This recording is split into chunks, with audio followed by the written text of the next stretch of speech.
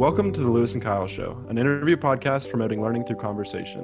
Our goal is to find and meet people leading interesting lives and go a little bit deeper on their backstories, passions, and ideas. Lewis, who are we interviewing today? Today, Kyle, we are joined by my friend Angelo Robledo. Angelo is truly a jack of all trades, and he's got more to say about that expression here in a minute. Angelo's passions include rock climbing, archaeology, public speaking, politics, lockpicking, Atlatl, music sampling, which he actually has a fantastic podcast about, which I recommend checking out, and we can get more into that in that section of the show. But that's Angelo, and thanks for joining us, buddy. Thanks for having me on. I'm really excited. Cool, us too. So the first question, like I just said, is could you tell us a little more about the jack of all trades expression and how you relate to it and your thoughts on it? Yeah, so a lot of people know that expression, jack of all trades, and they generally take it to have a negative connotation. In fact, in the song, there's a song by the Temptations that basically talks about Papa was a Rolling Stone is the name of the song, and it says, Papa was a jack of all trades. Tell me, Mama, is that what sent Papa to an early grave? So there's this negative connotation that society has with somebody who is a jack of all trades. But what's interesting is that the original connotation, like the original expression, actually is a lot longer. The original expression is jack of all trades, but master of none, better than a master of just one. So the point of that saying is basically, somebody who has adequate or proficient skill in a lot of different things is better than somebody who is a master at just one thing. So it's interesting how the original expression had a positive connotation about somebody who is a master or a jack of all trades. But the modern rendition of the expression, which is a truncated rendition of the expression, actually is a negative connotation. But I definitely take that to heart. I try to explore as many different fields and topics as possible and just get a little bit good at everything, or as much as I can at least. Sure. So from what we've talked about before the interview, seems like you've kind of developed a lot of those interests early on. This isn't just some project, you came up with in college that you want to be good at a lot of things. How did you get started along this path of being good at a lot of things and teaching a lot of them to yourself? Were you have any models or inspirations for that? It definitely, my great-grandfather actually is the starter of this kind of project for me. He passed away about a month before I was born, but he worked as a locksmith, as an entrepreneur, as an inventor. He owned his own bar. He had a bunch of different business ventures. He was even a trapeze rope repairman for a while. Just really weird niche things where he would learn how to do this really weird skill and then turn it into a business of some kind, and always exploring different topics, different skills. The major difference between him and I is that he was much more reserved, so I've been told by my family, a lot quieter, more introverted, whereas I'm a little bit more extroverted. But he definitely is kind of the archetype of that jack of all trades. And the joke in my family is that I'm basically just like that. So he, definitely was a huge inspiration, hearing stories about these crazy hijinks he got into, especially during his days as a locksmith. Which is really interesting. I definitely got started on this pretty young, in elementary schools when I got into archaeology, but that, transferred into interest in geology and paleontology and, different fields, physics and engineering.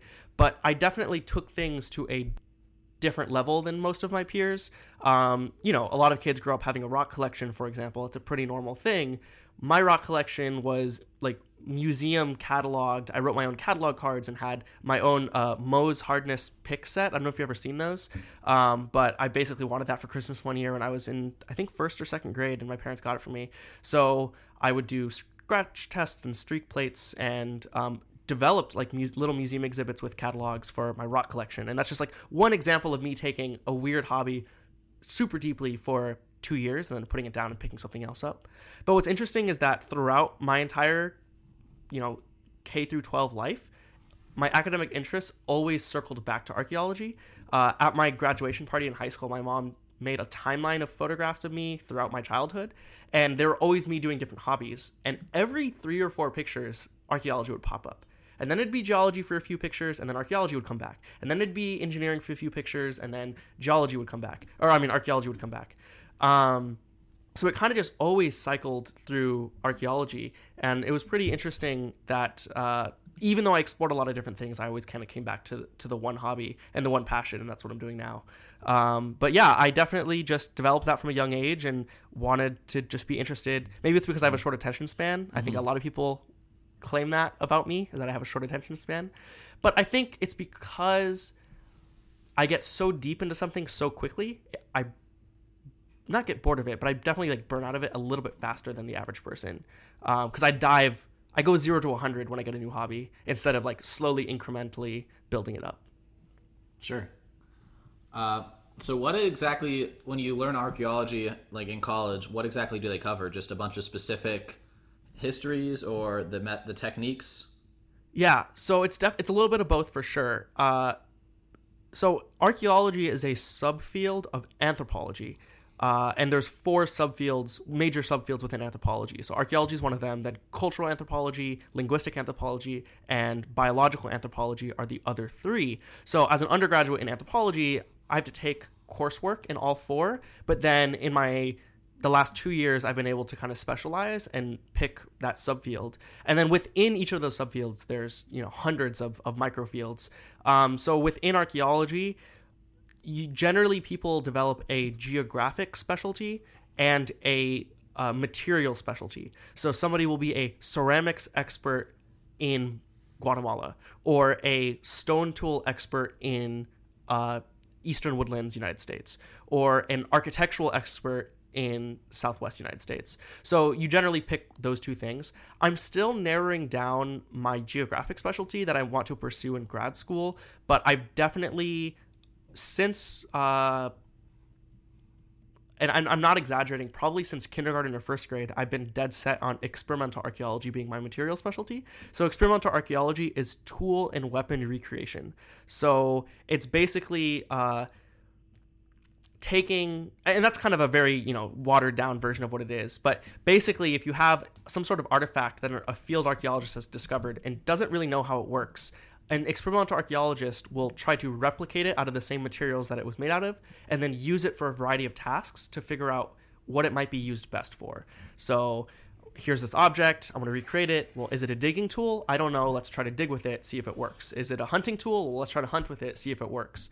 The other side of experimental archaeology would be like use-wear analysis. So if I can recreate a stone knife and then cut, an animal hide with that stone knife, and then under a microscope look at what cutting animal hide does to the edge of a stone knife, I can compare those findings with actual archaeologically found materials to determine potentially what those stone knives are being used for, if that matches what's on the microscope, right? So they've actually found through experimentation that stone knives used to cut grass, as if you were cutting wheat, right, for agriculture, leaves a very specific microscopic traces on the stone edge, because it actually buffs the edge, and we call it gloss or sheen, sickle sheen or sickle gloss. So that was discovered through experimental archaeology. Somebody recreated an ancient stone sickle, started cutting a bunch of grass with it, and looked at what that does to the archaeological remains, because archaeology is attempting to recreate or understand a past life or culture only through the remains that they've left behind. There's no people we can ask, how did you do this? There's no, a lot of times there aren't written records in some parts of the world. So we only can go off of literally the trash that was left behind, which is really, really interesting. So there's even some modern archaeologists or anthropologists called garbologists. William Rathje is one of them you can look up. What he did was dig up modern human American trash pits. So he went to landfills and he conducted archaeological excavations in modern landfills. Like on people that are still alive, theoretically. Theoretically, yes. Because we know what life was like in the 1940s, 50s, 60s, and 70s. He did this in the 1980s and 90s. We know what life was like in that time period, in the mid-20th century. So we can match the patterns that we're finding in garbage disposal of modern humans to perhaps make claims or make theories about what patterns of garbage disposal humans have as a species in general, and to apply that to past lives. So he would literally take almost like an ice core machine and take a core out of a landfill, and the layers would show different, trash throughout the decades. And that revealed patterns of human waste disposal. And the hope would be that if you do garbology in a number of human societies, you could hopefully find a universal pattern for the human species about waste disposal, and then apply that to different parts of the world. Wow. Well, I think that was go ahead, Kyle. Yeah, like all of that is very interesting, and I think that your passion shows through you talking, and it's especially a good field for you because all of these little things you could go a mile deep with every single one of them. One thing you mentioned briefly was how since you were very young, you wanted to be in the weapons and weapons and what was the other word for it? Tool and weaponry creation. Yeah, tool and weaponry creation. And I think that's interesting with one of your other hobbies or passions, the Atlatl. Could you give us a little background and information about what an Atlatl is and how you got into that? Yeah, for sure. So the Atlatl is definitely within experimental archaeology what my number one focus has been for the past 11 years, I believe, maybe a little bit longer. And so the Atlatl is a 40,000-year-old roughly spear throwing history. Yeah, as well. Yeah. So it's a 40,000-year-old spear throwing weapon that predates the bow and arrow by about 15,000 years, if not a little bit more, in Eurasia. So it definitely spread with human migration. So it was the oldest records we have of Atlatls are in Paleolithic France that date to about 35,000 BCE roughly. The problem is they're made out of wood, so wood or antler, so they don't really preserve that well. So they could be much older, we're just not sure. And then we know that in Eurasia, they go out of style, quote unquote, around 15,000 BCE when the bow and arrow starts popping up.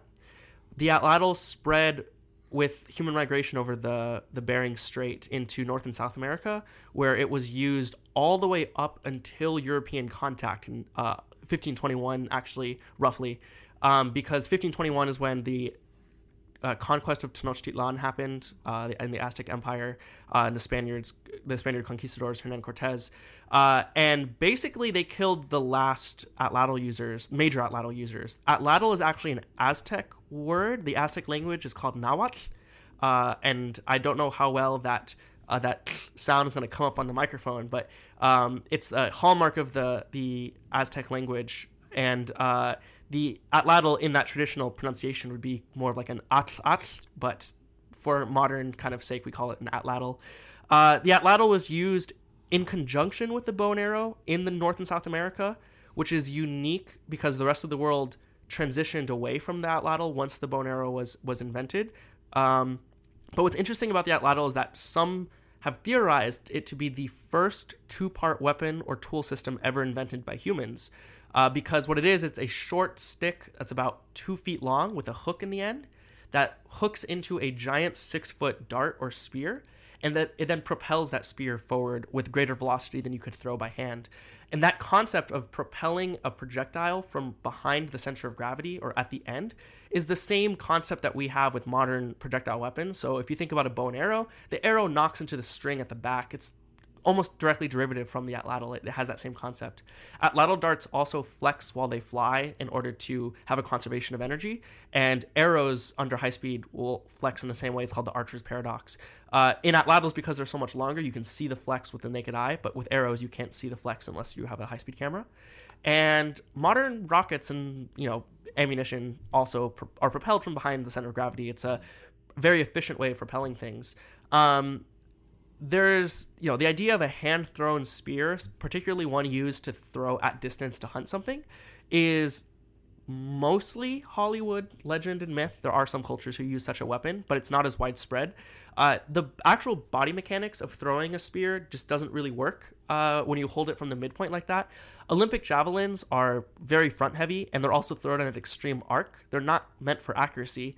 There have been studies that had Olympic or collegiate javelin throwers attempt to throw archaeologically accurate throwing spears, not using that Atlatl, just actually throwing it like a javelin at a flat target, 2D target.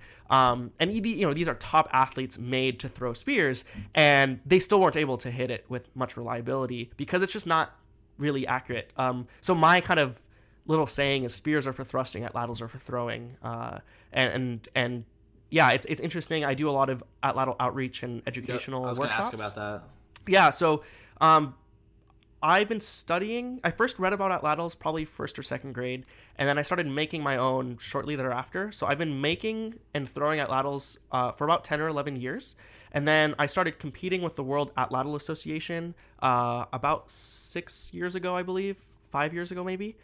And then got into contact with other archaeologists who specialize in the atlatl, who make up this Atlatl Association, along with hobbyists. And there's a big tournament that happens here in Nevada every year that's been going on for about 30 years now at Valley of Fire, Nevada. So I started going to that tournament and eventually became the youngest elected board member for the board of directors for the World Atlatl Association. I represent their West Coast interests, basically. We kind of do it geographically. There's a board of directors, and then there's an actual executive officer board with like a president and vice president and secretary. So we have members all over the world, and we try to host events and tournaments and sanction events. We also have a publication called the Atlatl. It's a quarterly web magazine that publishes academic articles and research papers about the Atlatl. So I've published stuff in there as well. That's awesome. And yeah, it's really, really fun. We do a lot of events, and I've focused, as my tenure as the board of directors, is really focusing on public outreach. So I developed You go into schools, right? Yeah. So I developed a workshop package, basically. It all fits in my car. It's a collapsible target that I bring to schools, and I have like a lecture that goes with it that explains what archaeology is, what experimental archaeology is, what the atlatl is, and then I let students try to throw an atlatl. I hand make all my atlatls and have a bunch extra, so I bring those to schools, and it's been really successful. I've done it at maybe 4 or 5 different school groups, middle, high school, and elementary school level, mostly elementary school. I've also done it for museums and at UNLV a lot. I'll host atlatl events in the Department of Anthropology. And then I've worked with the Bureau of Land Management and the State Historic Preservation Office to do atlatl workshops in Central Nevada for community outreach programs. Awesome. And all that's on top of the normal tournament stuff that I do hosting with the World Atlatl Association. I just have a good time kind of showing how smart our human ancestors were. And resourceful. And resourceful, yeah. We definitely take for granted the ingenuity that they had. We have this, caveman stereotype of these dumb, grunting cavemen throughout history, but that's just so far from the truth when you think about what they actually had to do to discover what they had to discover. I mean, come on, how did things... Here are, like, the things that keep me up at night when it comes to archaeology, right? Sure, so, okay, so you can, like, accidentally... Yeah, you can accidentally domesticate wheat, right? Like, okay, so you have these edible wheat seeds. You want to come up with an easier way to harvest them. So one of the things that archaeologists look at are the rachis of the seed, which is basically the part that connects the seed to the stem for like wheat, basically. The stronger that is, like, so a plant wants its own rachis to be weak so that the wind will scatter the seeds and pollinate and things like that, right? But if you want to harvest that, you want to be able to collect the seeds yourself. So you don't want it breaking off before you harvest. So you selectively breed plants that have stronger reiki. I'm not sure what the plural of that is. I think it's reiki. So archaeologists can sometimes look at plants, and depending on the strength of the rachis, they can tell at what stage of domestication that plant was. So I work in a paleoethnobotany lab, which is another material specialty. So, paleo, old, ethnocultural botany plants. So old cultural plants, any sort of plant remains that were involved with human development or human use. So they can look at the professor I work with, Dr. Alan Farahani. He's incredible. He can look at a seed and look at a rachis and be like, oh, okay, so this must be this time period at this area of the world because this is like 40% strength of what a modern wheat would look like. So we know that it's in that stage of development or domestication. I can understand selectively breeding for those type of traits. We do the same thing with animals, dogs. Think about all the breeds of dogs, cats, etc. Here's where it gets crazy. How do you know to grind up the seeds, mix it with water, and fire it to make bread? And then how do you know that, like, when you accidentally introduce yeast to that bread and it puffs up, that's actually good and it's not going to kill you? Here's another interesting thing in the same grain. No pun intended. Yeah. I promise I didn't mean that at all. Sure. I believe so.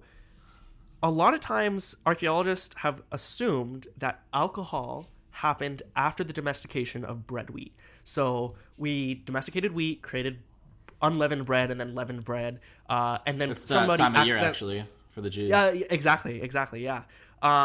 We figured out how to, yeast it, but then somebody accidentally left water and wheat in a jar, and it fermented and it became beer, right? And it's been long known that ancient Egyptians actually all drank beer, a very low alcoholic beer, instead of pure water, because the water in the Nile was too dirty to drink. So everybody, even children, drank low alcoholic beer. That was the standard drink, because they didn't have anything else that was sterile. So in the last maybe 10 years, there's actually been a counter theory that actually says that it's the other way around. Humans accidentally discovered alcohol, and then because they're like, wait, we want to be able to produce this alcohol thing more reliably, let's learn how to domesticate wheat. And that's like kind of crazy. How could that have happened? How could they discover alcohol first? Or just alcohol and other? Can you kind of... Well, yeah, so mead is the first alcohol that was discovered. Most people, according to most academics. So mead is honey, also called honey wine, but it's just honey and water mixed together that's left to ferment. So honey is something you don't have to domesticate. You can collect it naturally. It makes sense. You leave it in a jar in a cool place. It is going to ferment, turn into alcohol. We do know that hunter-gatherer groups were collecting wheat and making, wheated products before they had settled and made like domesticated agricultural wheat that could grow in the same place. So in that sense, they were able to potentially, create that alcoholic beverage first, and then in a desire to standardize and basically mass produce that alcohol, decided to settle and domesticate wheat to stay in one place and develop that way. It's a theory that's like up and coming. It's not anything that's like super concrete, but it's just an interesting counterpoint really to the original like hypothesis of how that all happened. But it's kind of interesting how like, such a human vice like alcohol, which is, such a thing that's shared by all cultures, everyone in the world developed a level of alcohol. So something about that was alluring to humans, and potentially without assuming this theory is true, if we didn't have our affinity for alcohol, we potentially would have never never, but we would have delayed our domestication. It would have changed the course of human development substantially. For sure. Absolutely. Yeah. So thank your nearest alcoholic. No, I'm kidding. But no, it is really interesting, that kind of stuff. And that's why I'm drawn to that experimental archaeology, recreating like, okay, well, what would they have been working with to develop an early beer or an early mead? At least a lot of potential. There's a lot of room for being creative and inventive in yourself, because you kind of have to reinvent the processes as if you were in that situation. Yeah, and that's why I think it kind of worked. I was interested, like I mentioned, in engineering for a while. So experimental archaeology is this mixture of archaeology, history, and engineering. And then with the Atlatls, there's another aspect to the Atlatls that I didn't mention. It's the actual tip itself, the spear point. How do they make, how do you learn how to chip flint or obsidian into a spear point? So that's called flint napping spelled Knapping.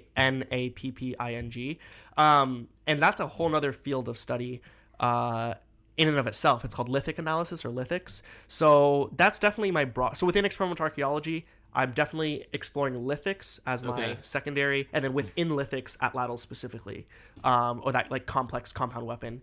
But so I'm in a flint napping class right now, kind of TAing unofficially a little bit, because I came into the class with a lot of flint napping experience already. It's something I've been doing for a long time, but I'm learning so the first half of the semester, back when we actually were in school before coronavirus, was actually learning how to flint nap, and then the second half of the semester is actual lithic analysis of the material that we flint napped. So I was going to ask, along that train of thought, you're very knowledgeable about the Atlatl. That's a very obvious statement. So what is it that is still left for you to learn about it that interests you? And what are some questions left unanswered about the Atlatl that you're working towards, or just aspire to?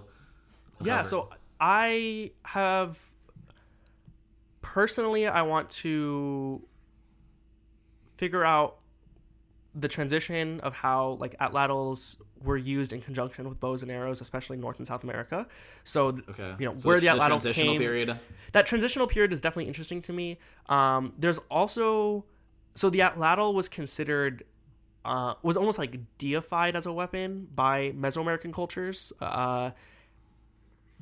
and that's it's hard to exactly say, but they definitely held it in a level of reverence, the Atlatl, and a lot of iconography and epigraphy. So epigraphy is like hieroglyphs would be a type of epigraphy, and then basically a lot of like artwork and writing in Mayan and Aztec cultures, or Maya and Aztec cultures, utilize Atlatl symbols, Atlatl artwork. There's like an Atlatl god, for example. So understanding that is pretty interesting for me, especially because the Atlatls depicted in the artwork is different than the Atlatls that a lot of times are thought of or that are used today. So there's different styles that happened in that time period, in that area of the world, that I'm curious about as well. Particularly, there's a style called a two-finger or a split-finger Atlatl, or a two-finger Atlatl, also called a basket maker style Atlatl. And it's called basket maker style because it was originally thought to only happen in basket maker culture of southern Nevada and northern Arizona. But there are stone carvings of basket maker Atlatls in Chichen Itza, Mexico, and other parts of classic Maya area in Belize and Guatemala. Yes. And the current theory is that Atlatls spread from Teotihuacan, which is in central Mexico, a separate culture, separate quote-unquote civilization, quote-unquote empire, and then transitioned down. There's a theory that Teotihuacan conquered Tikal in Guatemala and then spread its culture, which included the Atlatl, throughout that area. There's actually a king called Atlatl Frog, and I'm sorry, not Atlatl Frog. I totally lied about that. Atlatl Owl. Owl. That's the name of the king. Important distinction. Yeah, they theorize that was the king that spread that Teotihuacan culture and conquered in that area. It's not exactly proven, but his name glyph, his epigraphy glyph, basically shows up at the same time period all around this area. And they kind of indicate that they're from a different area of the world at that time. So Mayan glyphs in Belize say, okay, well, there's this person that came from the north named Atlatl Owl, and he had a lot of this influence. So understanding that spread is definitely interesting for me, how that basket maker style, either went from south to north or north to south, because it is only found, there's no other place in the world that has split finger Atlatl like that. Even though Atlatls are found in Europe, in Asia, in Australia, but that style of basket maker Atlatl isn't even found in other parts of the United States or North America. It's only in this stretch from southern Nevada, northern Arizona to northern Belize, southern Mexico area. And you've been there. And understanding that is very interesting for me.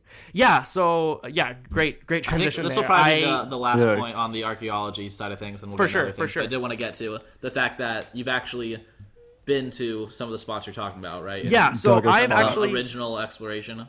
Absolutely. So I've done a few archaeological excavations in that area I was just talking about. I did one in northern Arizona. In high school, I went with an experimental archaeology professor at UNLV, Dr. Karen Hari, and we went to Shivitz Plateau, northern Arizona. That was like my first kind of archaeological excavation. Really, really great time. And then a year ago, this last month, basically, so spring of 2019, I went to Caracol, Belize, which is the largest Mayan site in the country of Belize. It is argued as the largest Maya site in history. It is massive. It is incomprehensible, and it's hard for me to explain, like, especially over audio, people who can't see like my many maps and graphs that I have in my head. But we're talking hundreds of thousands of people living in this city, and it was a low-density city that had a very interesting infrastructure network. There was a central capital that we called the quote-unquote downtown area, basically. And then there were causeways that were like highways or walking roads that spread out in a dendritic fashion. So kind of like your neurons. So there was like a node, and then there would be connections. They would go to other nodes, and those would spread out. Like and then hub and spoke, kind of? Or... similar. Well, not hub and... Yeah, I guess hub and spoke implies like everything is coming out from the middle, right? Or just like multiple of those kind of interconnected, or Correct. I guess that's more exactly. network-wise, yeah. Yeah, so that's what I mean. It's like a dendritic network kind of thing, where like a neural network almost. So there is this one main area, but it branches off, and then each of those branches off in different ways. And each node was controlled by with almost like a mayor of that township or that district, or like a governor. And then they all kind of funneled back into the king. So what are some things you learned from your time there? So I lived in a stick hut in the jungle for 2 months with no running water or electricity. When was that? Every day for 60 days, we would hike/bushwhack through the jungle and excavate different sites. So we excavated one of those like mayor kind of areas, governor mansions, I would like to call them. And then we also excavated some, quote unquote middle class households throughout the season as well.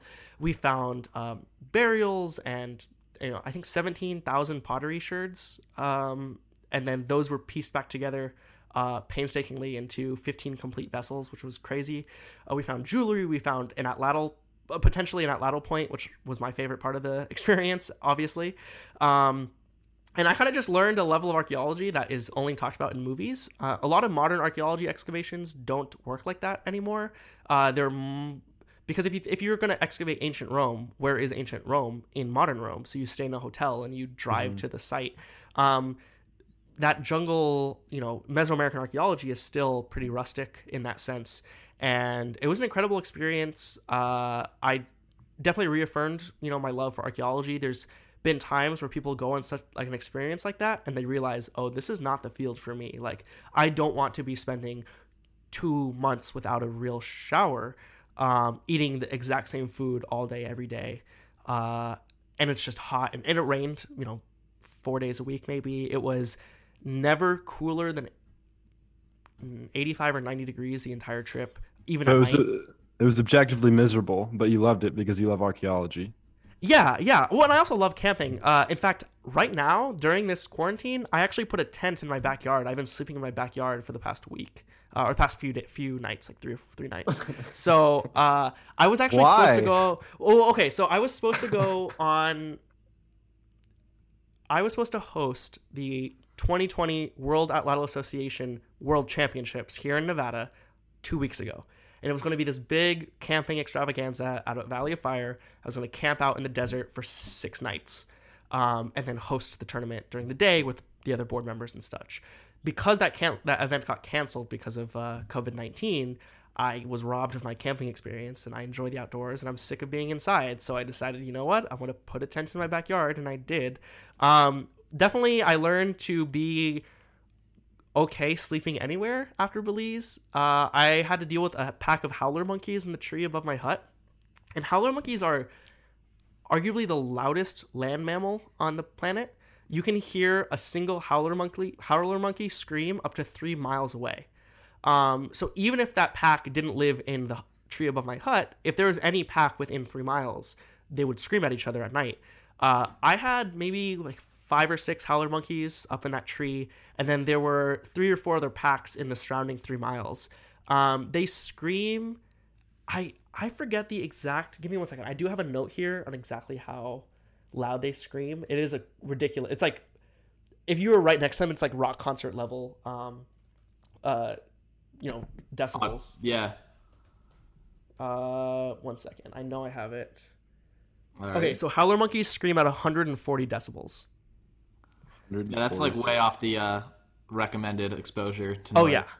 So you're trying to sleep in the jungle while this is happening. While there's a jet engine going on above you. And I would actually, what's interesting is they scream, and I can only describe it as stereo sound. So even though there's only one, you'll hear it in one ear, and then the end of the scream you'll hear on the other ear. So it sounds like it's moving, like, kind of surround. That Doppler effect, surround sound. Yeah. And yeah, they are crazy loud, but that's not it, because we also had jaguars in that jungle. It's one of the last areas that have wild jaguars, because Belize is really strict about their protection of their jungles. If you look on Google Earth and you zoom at the Belize-Guatemala border, you can see deforestation real time happening. Guatemala does not protect it in that way. Belize does. It is just this stark straight line of trees. Now, if you zoom in really close, you can see where illegal, like you can actually see this on Google Earth. You can see where illegal Guatemalan loggers have crossed the border into Belizean jungle and cut down sections of the jungle. So from far out, it looks like, oh, it's like perfect, but you scroll and you see they're actually having a problem with illegal loggers and poachers from Guatemala come in. So our site is on the border of Guatemala. We actually had the Brazilian Defense Force, the BDF, it's their national army, patrolling our site and escorting and protecting us throughout that time, because there were risks of poachers and loggers, discovering us or having issues with that. There's a huge, actually, it's probably going to be the next big geopolitical conflict in the Americas is Belize and Guatemala. Guatemala believes they have a claim on the country of Belize, and it's being currently fought in the in international court. You heard it here first. You heard it here first. Yeah.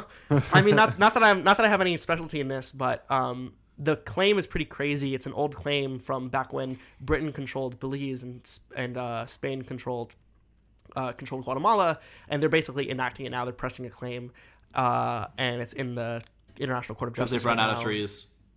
I mean, I guess so. Well, it's actually because Guatemala has no access to the Gulf Coast. So basically, when Britain took British Honduras, which is what now is Belize, from Guatemala, from Spain, right? They said, okay, well, if you give us Belize, we'll make sure we built a highway from the Gulf Coast into Guatemala, and they never did. Mm-hmm.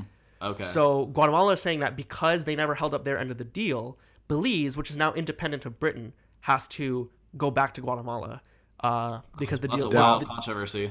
I doubt that's the way it's going to work. Yeah, well, it's interesting. In order for the case to be heard in the International Court of Justice or whatever that's called, there actually needs to be a referendum in Belize where enough Belizeans have to agree to want to go to that court and agree to abide by that court's decision before it can even be heard. So a lot of Belizeans are just like, well, what if we just vote no and we just keep it how it is, right? But some people in the Belizean government are like, well, if we go to court, we'll probably win, so might as well just go to court and get this over with, because then Guatemala has to listen to the court ruling.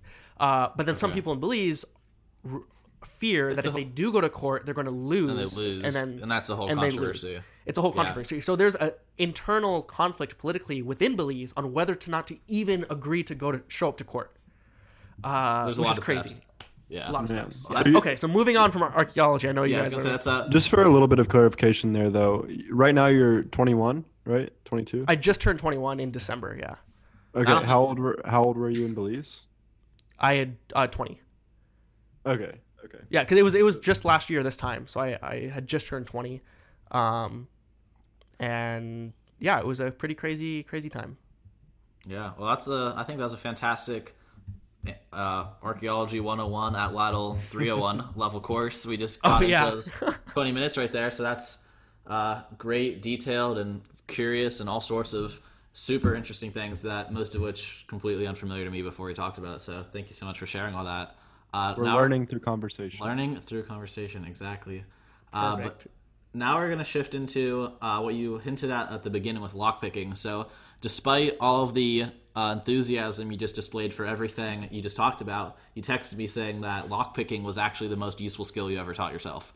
So in spite of all of this history you just got into for however long, this is still the most useful thing you've learned. So let's hear a little bit about lockpicking, how you've learned to do it, why you love it, some of the fun stories. So I had always heard the stories of my great-grandfather being a locksmith and carrying around lockpicks with him growing up. And I'm a big fan of MacGyver, as you can imagine. I like to consider myself a little bit of a MacGyver par for myself. The course, for sure. Yeah, so I said, you know what? I want to learn how to pick locks, and that was a few summers. I don't know. Let's see. That was the summer before my junior year of high school. It was in high school. Yeah, it was. I think it was my sophomore year of high school. That summer before junior year, and I decided I wanted to teach myself how to pick locks. So I purchased a lockpick set online. Shout out to Sparrow Lockpicks, like the best lockpicking company on the planet. And I bought a little lock that had like it's called a cutaway lock, where you can see the pins. It's not clear, but it's machined away so you can see the pins in action. And I taught myself how to pick locks, and then I just purchased a bunch of padlocks, practiced on those, and then moved on to the locks that were on my house. And I ended up getting really good at it again because I spent, I didn't practice 15 minutes a day for 6 months. I practiced 3 hours a day for a week and got as good as I would get in 15 minutes a day for 6 months. There's a lesson and I started there. getting really into There's it. I started definitely a lesson there, yeah. Yeah, I started learning how to make my own locks. So if you give me a lock, I can take out the pins and put in custom pins that are like better and more secure. And I went down this rabbit hole of learning about different security systems and the history of locks and lockpicking, and turned that into a speech for speech and debate, and it did pretty well. And the kind of point of that speech, though, was how insecure we actually are in America. So Master Lock, which I'm sure all of us have had some experience. Yeah, okay. Yeah, so everyone has some experience. I found it in the closet half an hour before the interview. Okay, if you turn it around, like there's like a keyhole in the back. Oh no, there's not. It's a different model. Okay, so the cool thing though is that if you take a soda can and you shove it into the top, you can actually unlock it. And it takes maybe 5 minutes at the most. It's called a shim. We can do a live demonstration. Yeah. I've got some locks here I can show you guys with. But it's called a shim, and it's a small piece of metal that goes into the latch that's inside the shackle of the padlock, and it depresses the spring-loaded bar that's in there, and it pops it open, and once you have the shim made, it actually only takes about 3 to 5 seconds for it to open. It's pretty crazy. I would say 90% of Master Lock padlocks I can pick in under a minute. Maybe under 45 seconds. That makes you feel real secure. People out there. And that's 90%. Master Lock. Yeah, that's 90%. I would say 50% I can pick in under 30 seconds, and then maybe another 50% of that I could do with a shim within 10 seconds. So Master Lock, and then Quickset, which is a common house lock company, like the deadbolt on your door is probably a Quickset. There's probably a 40% chance it's a Quickset. Quickset and Master Lock are considered the two most insecure, most easily pickable or picked lock companies in the world, and they comprise almost all of the American market for locks. Again, like you guys just mentioned, you guys have a bunch of Master Locks around. I'm sure if you checked your front door, it's a Quickset. Yeah, it is. Now I don't have to look. It is. It is. Yeah. So even mine are Quickset. My back door. It's definitely a problem. And what's interesting is that Europe doesn't have this problem. So if you bought a $10 lock, a $10 padlock in America, it would probably be a Master Lock, right? In fact, it's probably going to be a Master Lock Model 140, which is like one of the most common types of Master Lock. That's the one I can shim in about 2 or 3 seconds. So Master Lock Model 140, $10 lock here in the United States. A $10 lock in Germany will have the security equivalents of a $140 padlock purchased in the United States, roughly. So for the same amount of money, you're getting a drastically more secure lock. Why is that? 2 reasons. One, they're machined to higher quality, so there's less of a margin of error in the machining itself. But the main thing is that there's different shapes of pins, and I don't want to get into how a lock works exactly, but there's different types of pins inside. And in America, they're all smooth shafted pins. So they're cylinders, they're smooth cylinders basically. Smooth cylinders are really easy to pick because there's nothing difficult about them. They're smooth. They slide up and down really easily.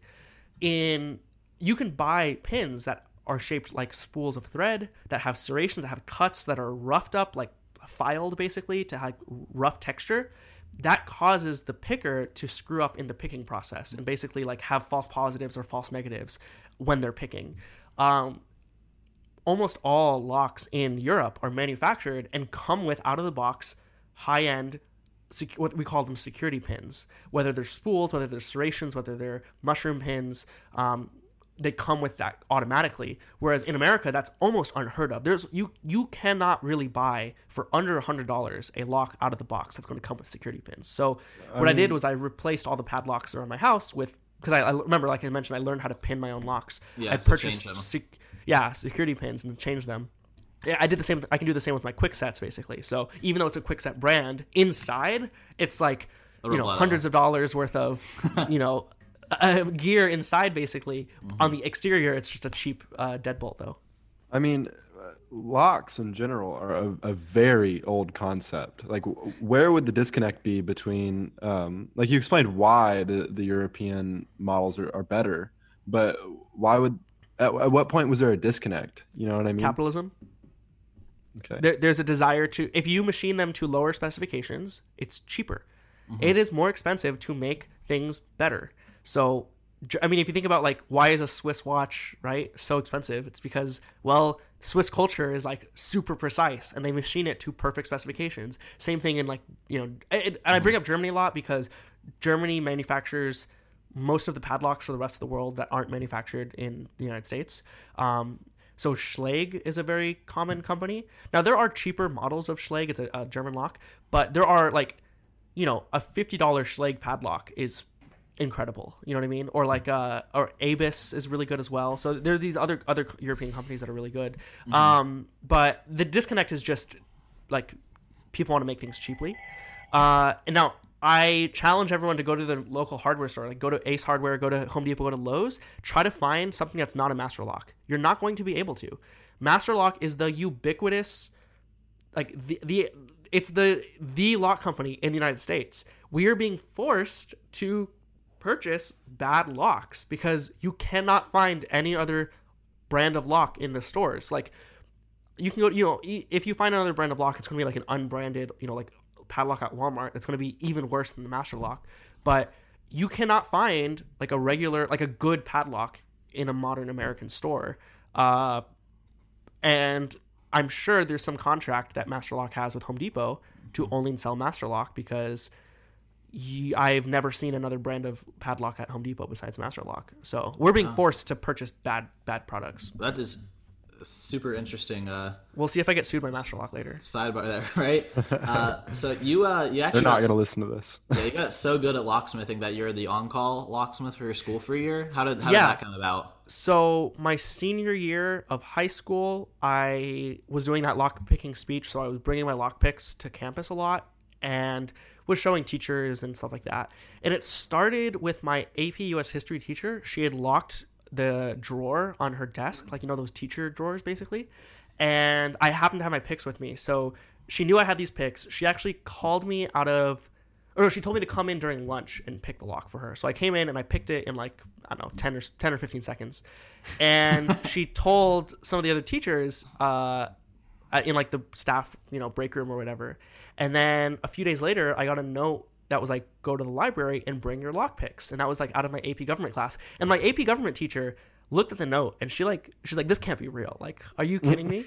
So I went to the library and the librarian had locked, we had a new librarian that year. And she's like, these two cabinets, I've never been able to open. Like, I received them locked from the previous librarian who didn't have the key. And again, I was able to open them in like, you know, maybe 30, 40 seconds. And then that kind of just progressed. I had science teachers asking me to unlock science cabinets, and for the rest of that year, particularly second semester senior year, maybe once a week or once every other week, there would be a note from the front office that would go to and they would always call me out of my AP government class. I don't know why. It was just like, it always happened that time, that last period of the day. And my government teacher would be like, Angelo, you have to go pick another lock. So I'd grab my set and I'd go to whatever classroom it said. And they would just have me That's hilarious. Pick locks. So I never fixed or changed any locks for them or rekeyed locks because that's something done by the district. What's interesting is that particularly at Clark High School, and I've noticed at almost every other high school in Las Vegas, they use Schlage Everest locks for the classroom doors, which are some of the best. For a long time, it was considered an unpickable lock because it doesn't just have pins that go vertically; it has pins that go horizontally as well. So you have to pick vertically and horizontally, and it's almost impossible. You have to have a very specialty tool. So eventually, lock pickers developed and started selling specialty tools to pick Schlage Everest. But I find it interesting that, you know, the rest of American society can't get better than a quick set on any door, but like Clark County School District was able to afford some of the most expensive, highest end, like most secure locks. It's good to know for every single door. Good to know for sure. I went to Clark County schools. It's good to know. Yeah, it's definitely interesting. Because I always had friends like, oh, could you break into teachers' classrooms? Like, I actually cannot do that because they just purchased a top-end German-made lock for every door. But yeah, that's how I became the on-call locksmith. I would help teachers unlock stuff that they got locked out of, especially cabinets. Well, that's fantastic. That is an awesome really story. cool. And we'll get into some of these kind of common themes towards the end from these different projects. But the next thing is your podcast and sampling music history. I guess first fun questioner, what are kind of your inspirations for music, artists, genres, and then how you got into this? Unless you have something to say real quick. And then what does music archaeology mean to you? Or sampling archaeology? Yeah. Oh, okay. Yeah. So sample excavation. Yeah. So my music passions come from my parents. My dad was a vinyl DJ in the 80s in Mexico and South Texas, northern Mexico and South Texas. And he played mostly disco, early 80s hip-hop, and R&B, basically. And he would do different parties around South Texas, South Padre Island, which is a common like spring break spot now, but that's where he grew up, born and raised, in Brownsville and South Padre. And he also DJ'd at a nightclub in Mexico, perhaps underage, don't tell anybody, when he was in high school. So he was DJing at this nightclub, and then he moved to Las Vegas and he became a radio DJ. He was one of the first, if not the first, Spanish-speaking FM radio hosts in Las Vegas. So even though he didn't go to UNLV, he was hired by KUNV, which is the campus radio station, to do a Spanish radio show where he played a lot of Latin music or Latin-inspired music. And he'll tell you, I don't know how true this is, but he'll tell you he was the first person in Las Vegas to play Gloria Estefan and the Miami Sound Machine on radio in Las Vegas because he was the only Latin DJ at the time, radio DJ. So he has a massive record collection and old, vintage, amazing quality DJ equipment. My mom worked at a record store in the early 90s. She's a little bit younger than my dad, has definitely more of an 80s pop, ska, new wave, punk type of vibe. So between the two of them, I inherited a crazy record collection. I mean, hundreds and hundreds and hundreds of records, 12-inch singles, 45s, hundreds of CDs, cassettes, plus I think we have like 4 or 5 different turntables in the house, DJ equipment, things like that. And I developed a passion for music, particularly older music of my parents' generation, from a really, really young age, and then taught myself how to DJ in 8th grade. And then I started DJing the school dances in 8th grade, DJ'd assemblies, parties, different school functions in high school, and then was hired to do quinceañeras, Sweet 16s. I've done a couple weddings, things like that.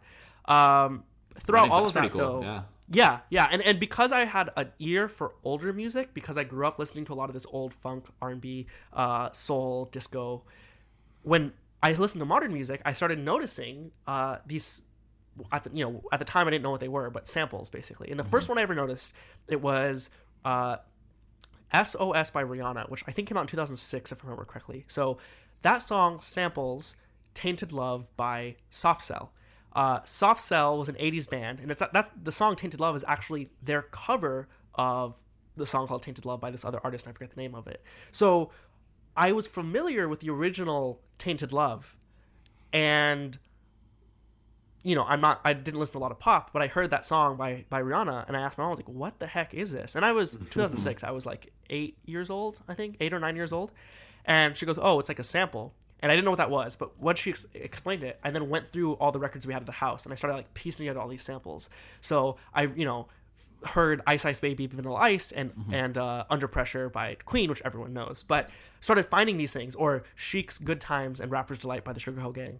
And I just started putting together this, I was fascinated. I just couldn't believe that you could repurpose old music and turn it into new music. I thought that was the absolute coolest thing ever. And I just became obsessed, and it's an obsession I had ever since. And then in high school, my freshman year for a speech and debate competition, I did a speech on the history of sampling and music history through a lens of sampling. And through DJing, I kind of explored that as well, because when I was DJing parties, like a lot of our generation isn't as familiar with samples. I'm sure you guys have both heard The TED Talk? Big Papa. No. Big Papa by Notorious B.I.G., right? Mm-hmm. Or Hypnotized by Notorious B.I.G. You guys both familiar with that song? Yeah. But like, are you guys Between the familiar? Sheets? Yeah, exactly. I only know this from your podcast. Yeah. Which is, okay, here's the thing. That's why I made the podcast. I'm cheating. Like, that's the whole point. Yeah. So I realized, though, a lot of people don't know that. So as I was DJing... Yeah, that episode was awesome. I like that a lot. That's my favorite episode, the Isley Brothers episode. But I realized that, like, especially when I was DJing mixed parties that had, like, parents and kids with it, I loved mixing the original sample and then transitioning that into the modern hip-hop song or whatever that used that. That's and then, sweet. And then, like, the dance floor kind of has this, like, cultural consciousness moment where, like, oh, wait a second. Like, the parents are like, oh, I know the original song, and they're connecting it with the younger song. And the kids are like, oh, I know the young song, and are connecting it with the older song. And I would just kind of jump decades like that. So I would play, like, a song from the 70s, a song from the 90s that samples that song from the 70s, a song from the 2010s that samples the song from the 90s, and then back to a song from the 60s and restart the whole thing over again. And jump around like that. And... just had a deeper... I felt like I had a deeper appreciation for modern music, understanding the samples and where it came from.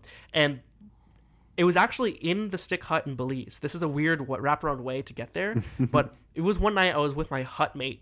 His name is Eric Fries. It's like, brilliant archaeologist. And we were just chatting at night because we had nothing better to do. And we realized we liked similar types of hip-hop. And I told him, I said, hey, do you know, like... where the song comes from? And I explained to him like the history of that sample, and then I explained to him the history of hip hop through sampling, like in the 1970s from start to finish. We had this conversation for like 30 minutes. I kind of gave him the whole lecture. I gave him the whole lecture, and at the end of that, we had talked about my love for podcasts, and we can talk about other like podcasts that I'm obsessed with. But we had talked about it already, so he knew I was into podcasts, and he said, Angelo, I just need you to know that you need to turn this into a podcast. Like, what you just gave to me without any notes, you had all this memorized, like... just off the top of your head, yeah. Yeah, because I didn't have, we didn't have any electronic, I couldn't look up these anything, but I still had dates, albums, producers, samples, like, all of this in my head, because over the past 15 years, I have just built a catalog in my head of these samples. And I was able to tell him this story, and he was kind of blown away and told me, you need to make a podcast. And that's where the idea for Sample Excavator, which is the name of my podcast, came from. Oh, okay. Was like, okay, I want to. Because you're literally on an excavation. You're out doing an excavation. Well, okay, so in music culture, in DJ culture, looking for samples is called crate digging. And in archaeology, excavating is called digging. And also my Instagram handle is I dig it, or I dig it first actually. So it kind of all just made sense to call it, to combine archaeology, music. Archaeology and music both share this thing in calling their means of discovery digging. That's what they each call their mode of discovery. So it worked perfectly.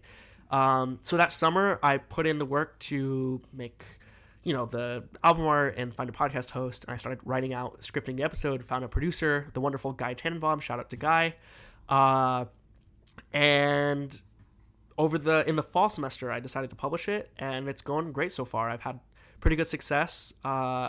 I am starting to work with a company called Tracklib. They are the largest... I heard the first 20 minutes or so of that interview. Yeah. So Tracklib is the largest digital music sampling company in the world. So if a modern artist... They basically cut the middleman out of sampling. They're trying to democratize sampling, make it easier. Yeah, exactly. To do it legally. Legally, exactly. Normally you have to ask the artist permission, pay a lot of legal fees, and do all that. They do that ahead of time. They basically go to artists and they say, like older artists, they say, hey... It's kind of ironic that they're democratizing it by adding a middleman, that's kind of funny, but... Well, they're taking out 2 middlemans, adding 1, right? Because now the original artist doesn't need a lawyer, and the sampling artist doesn't need a lawyer, because now you have 2 artists and 2 lawyers. But now you just need 2 artists in Tracklib, and Tracklib does everything for you. So they are working with me. I'm working on a few other projects with them right now. Their sample breakdown series, which is amazing. You can check it out on Instagram. They basically show you where sample chops come from. It's incredible. So I'm working with them on coming up with new ideas for that. And I interviewed, like you mentioned, their CEO, Per Almquist, for a special episode of Sample Excavator that came out a few weeks ago. And I'm interviewing a producer on Tuesday. I think it's on Tuesday. His name's Dotson, and he is a producer who has used more Tracklib samples than any other producer. Okay. And then artists who have used Tracklib include like J. Cole, Brockhampton, DJ Khaled, like pretty big names who are using this service because it makes it easier to sample. But yeah, the podcast is like, I just want to be able to give, especially my generation, a deeper appreciation for music. I feel like you don't really know the message Biggie is trying to express unless you understand the sample that he's using. The purpose of my podcast is not to make everybody a fan of the Isley Brothers, because the fact of the matter is people in our generation aren't going to be that interested in the Isley Brothers. They're a 40-year-old band. Even if I love the Isley Brothers, or even if I love Parliament Funkadelic, or like these old funk bands, I'm not trying to bring that back. I'm not delusional, right? That's not my point. The point is that in order to understand and appreciate modern music, you need to understand where that came from, because that artist is making that sample not just because it sounds cool. Right, not just because it sounds cool. They're trying to convey a message, or at least most of them do, especially in the 90s.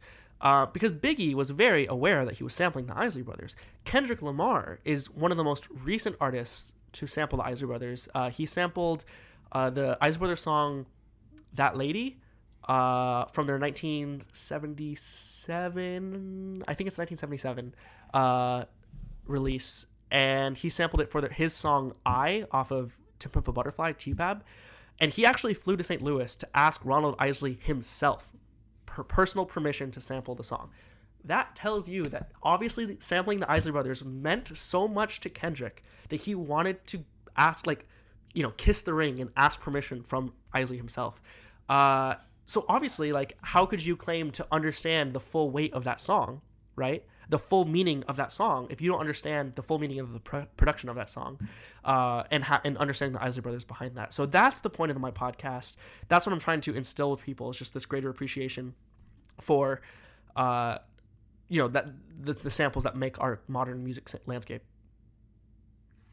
That's really, really interesting. It's very obvious to me, and I hope our listeners, all of the intersections of your different passions. I think one of them that's kind of outside of that is rock climbing.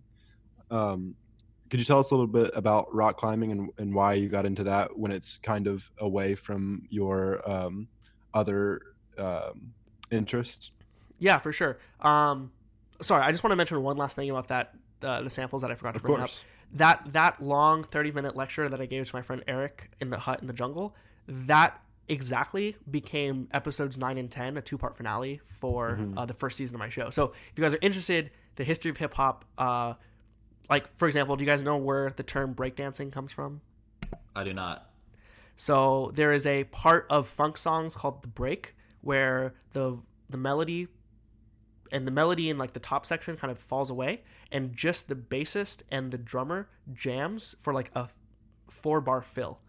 DJs in the 70s realized that if you looped that fill, people like dancing to that fill more than dancing to the rest of the disco song or the funk song. So they would just focus on that isolated drum break part, and then people would dance during the break, and they were the break dancers. So people then realized, though, that just looping that break over and over for 10 minutes is just as boring as the rest of the song is.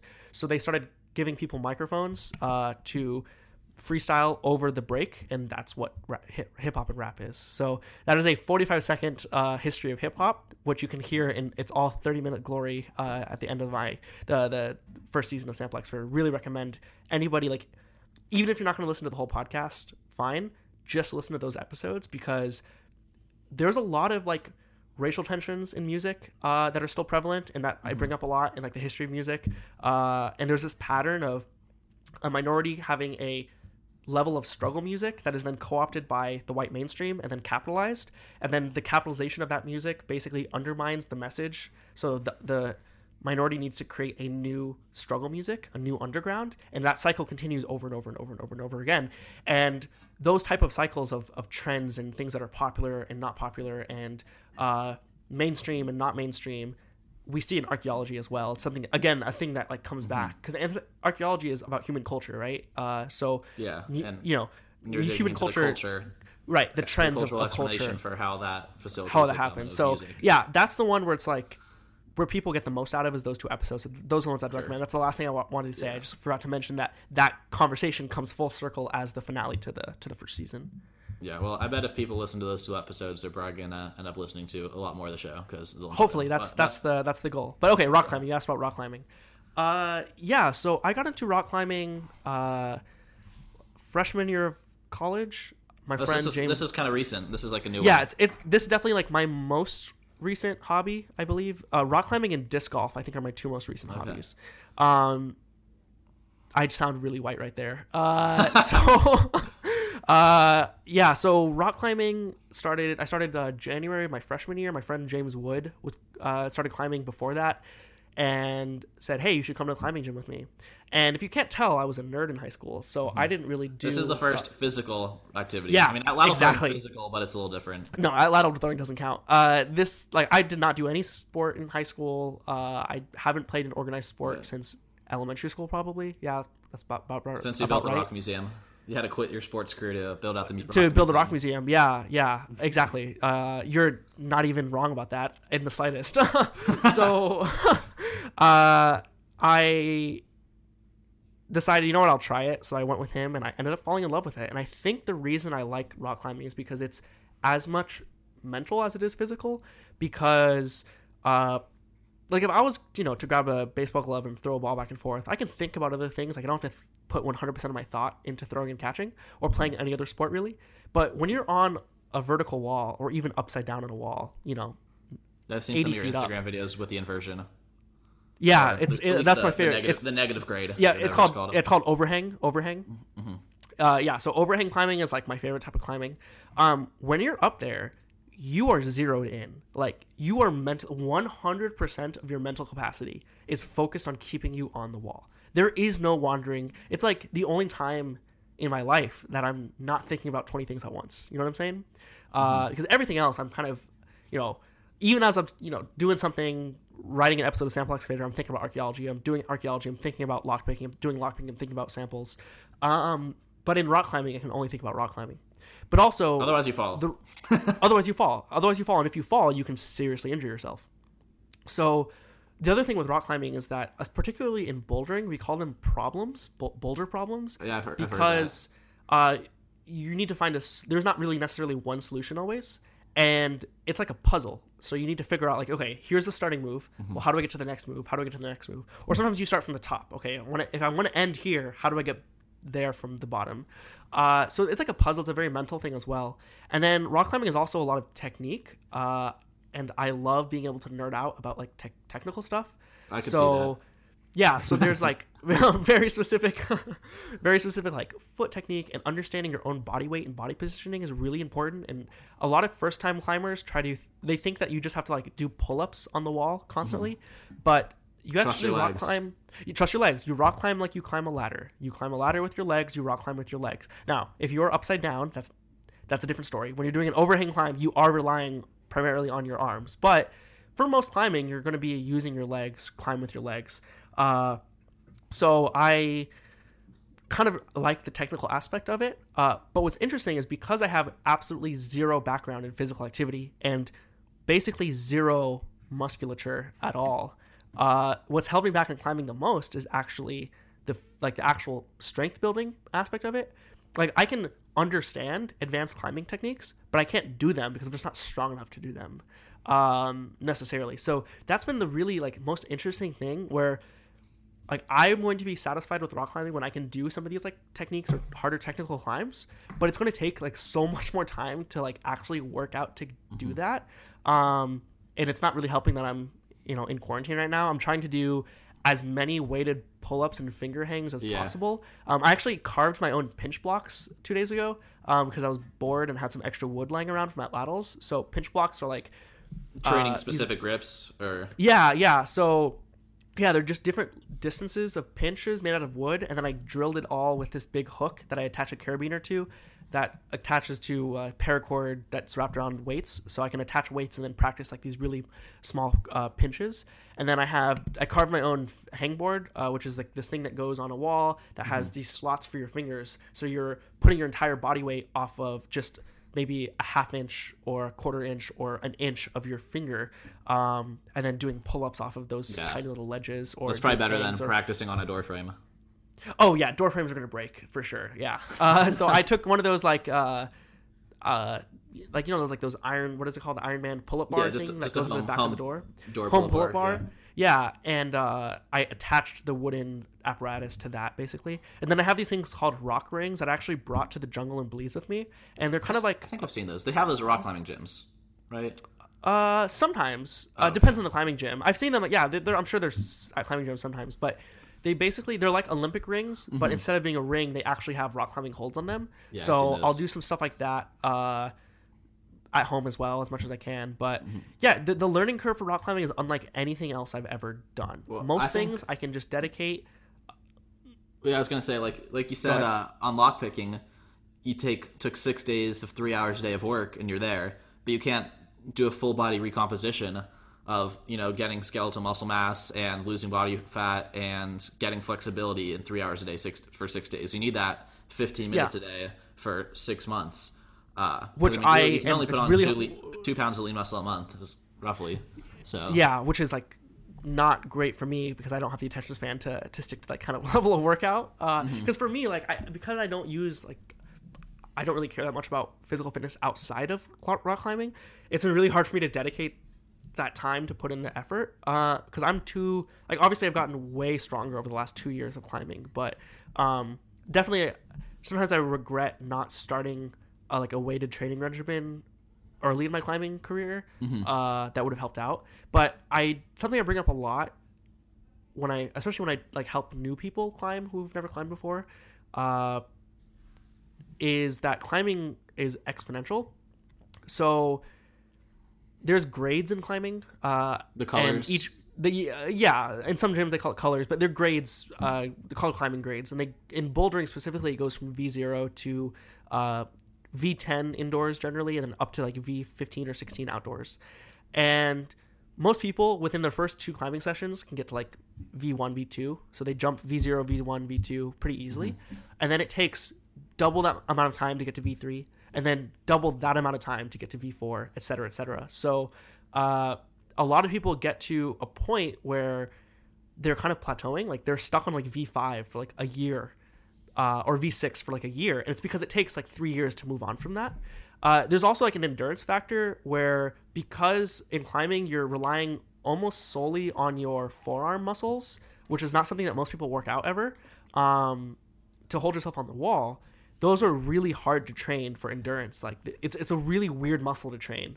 So I was actually at a special screening of a climbing documentary that followed the 6 or 7 of the top strongest female outdoor climbers in the world. I mean, we're talking absolute elite level athletes. And one of the climbers featured in the film was actually there at the screening and answered a Q&A. And somebody asked, I'm stuck. My endurance level is stuck. I'm kind of at this V5 level. How can I move past that? And she goes, how long have you been climbing? And he goes, 2 years. And she says, not even long enough. She's like, you shouldn't even be worried about your endurance development until you've been climbing 4 to 5 years. So there's this weird thing where in order to even reach this upper level of climbing, you need to just climb without even any extra training stuff for 5 years. And there's not many other sports where it takes 5 years just to reach an intermediate to advanced stage. Most sports you can get good at. You can't really hack it, Yeah, you can't really hack it. Even basketball, if I wanted to pick up basketball, right? I bet with 5 years time, I could learn how to be a good 3-point shooter, right? If I put 5 years. But I could probably do that if I set a goal for or maybe free throw, right? If I set a 70% free throw percentage goal, if I did that for a year or 2, I could probably pull that out. Most people could do that if they put the time in. But climbing is this weird thing because that forearm muscle takes so long to develop.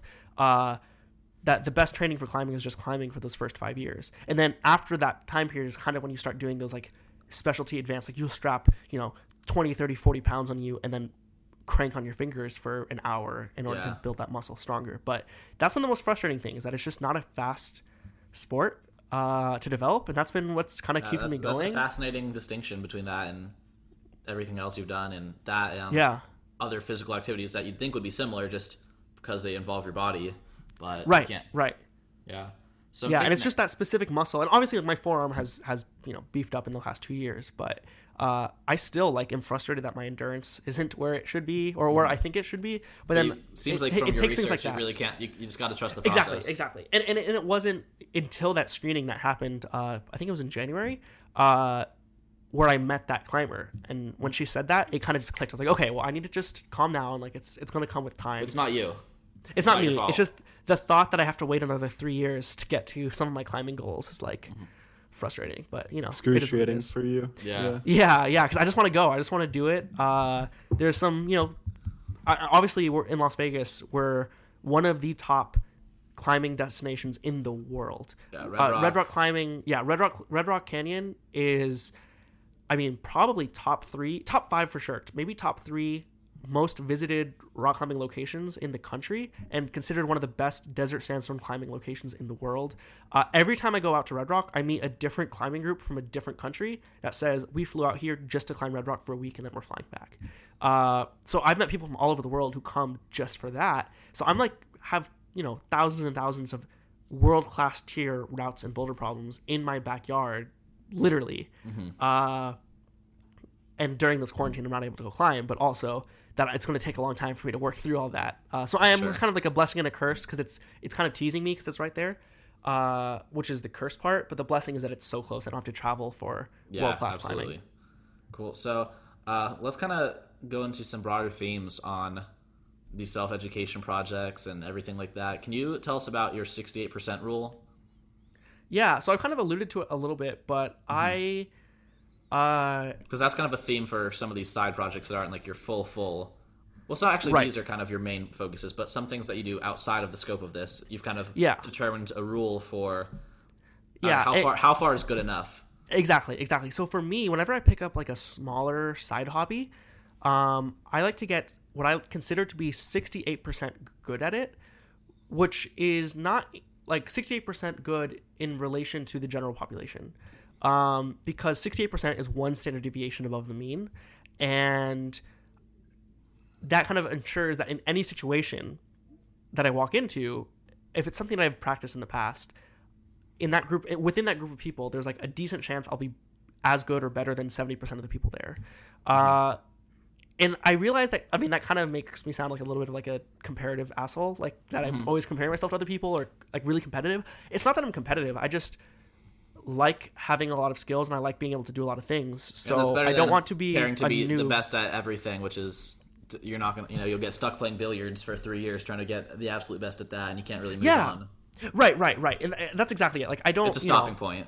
Right, and I don't try to pretend like I'm the best at any of these things, because I'm not. Like even at Atlatls, like there's no way. Like maybe Atlatl knowledge, like I know more than most people. More than most people, but you're probably like, 2 standard deviations away. You're at Atlatl. Well, okay, so I'll put it this way. There are, by my last count, only 4 actively publishing archaeologists that specialize in the Atlatl in the world. Okay, so you're up there. Yeah, and I'm friends with all 4 of them, like pretty closely. Like, talk all the time. In fact, there's going to be a special Atlatl symposium at the Society for American Archaeology conference, which was going to happen in next week or in 2 weeks in Austin, Texas, which is being canceled now. Very disappointed, because I was going to be able to go. We're just going to be able to nerd out about Atlatls, like all 5 of us, for an hour. But no, with other things like 68%, because I want to do as many things as possible, that's kind of just a good benchmark, because it's proficient. Like it's not going to be the best. I'm not going to be the best in any situation, but at least I'm not going to be a noob in any situation. And that's kind of my concept for that. So things I've done that for are like table tennis, billiards, like a lot of bar sports for some reasons. Like I don't know, I just got into that for a while. Maybe it's because my great grandfather owned a bar, like I mentioned at the top. Like back maybe to him, potentially. Yeah, potentially. In fact, the bar that he founded is still in my family. It's called the Wheel Bar in Estes Park, Colorado, which is like basically my favorite place. It's my second favorite place to climb besides Las Vegas, and it's one of my favorite places in the world besides Las Vegas as well.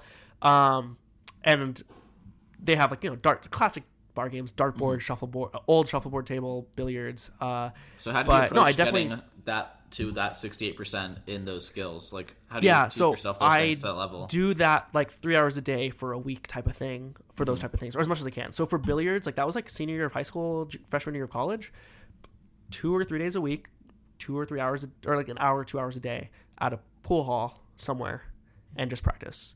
Table tennis, same thing. I have a dartboard at home, so I was able to just do that at home, get decently okay. Also just like weird stuff. Like I wanted to teach myself how to roll a coin across my knuckles because I thought that was cool. I saw that on TV once. Yeah, that took longer than I expected. That's actually a really kind of difficult thing to do, the dexterity. I like things that focus on finger or hand dexterity.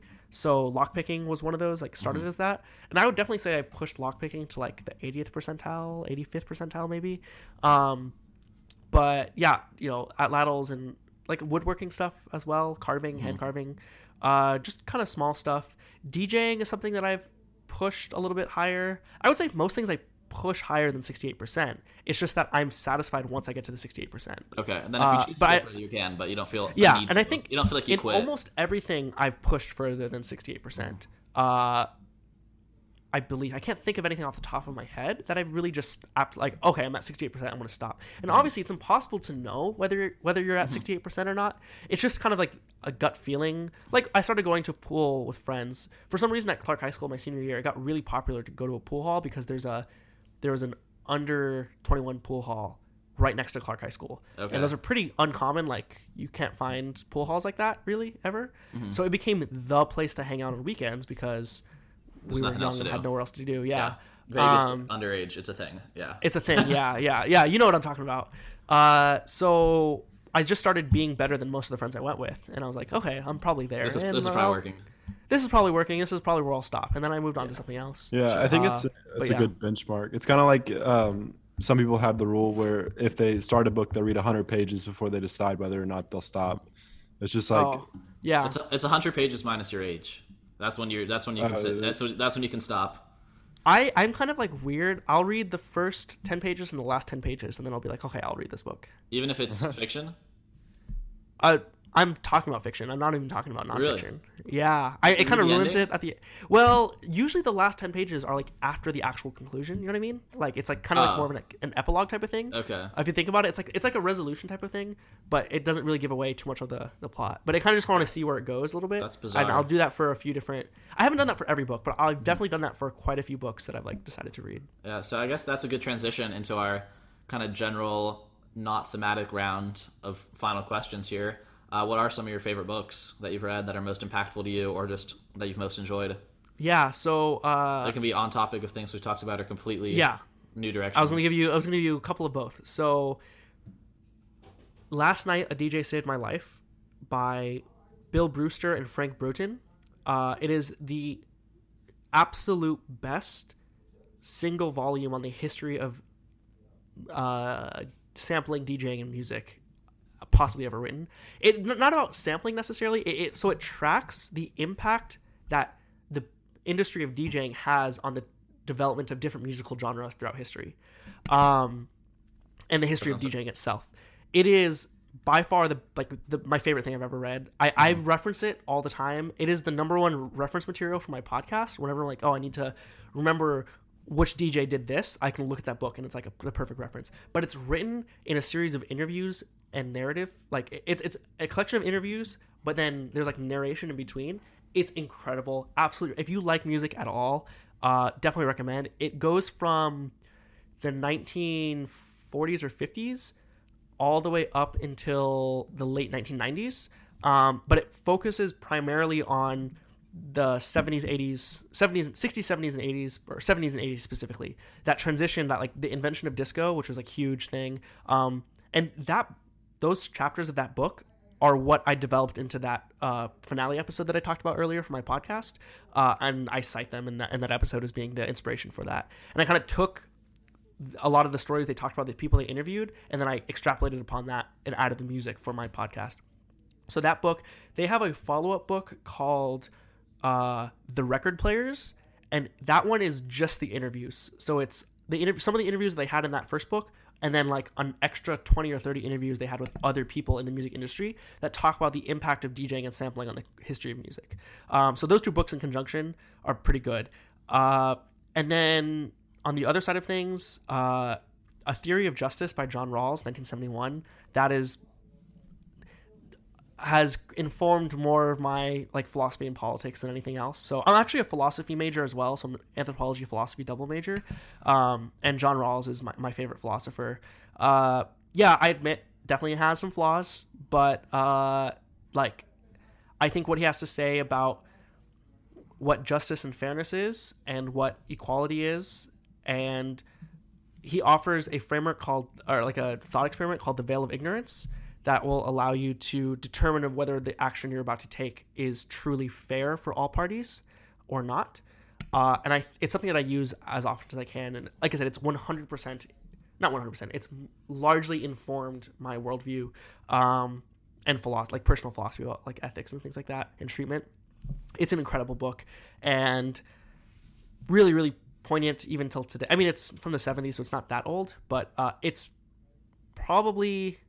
I consider it to be one of the most like influential 20th century American philosophy books and American philosophers. And then a response to that was written by Robert Nozick, who wrote Anarchy, State, and Utopia, which was a libertarian response to John Rawls. So that book is read as like a debate, almost like an NC against that initial book. Okay. So even though I'm not a libertarian and I don't think Robert Nozick is right about anything, Robert Nozick is the taxation is theft guy, kind of. Like okay. He's like the godfather of mid 20th century American libertarianism, or I should say late 20th century, but still very brilliant, really smart. I just disagree with his value system to start with, because but whatever, that's a whole other thing. But those two books in conjunction serve as like a really interesting back and forth on like philosophy and justice and especially application. And it makes you think about the ideas more deeply, modern things.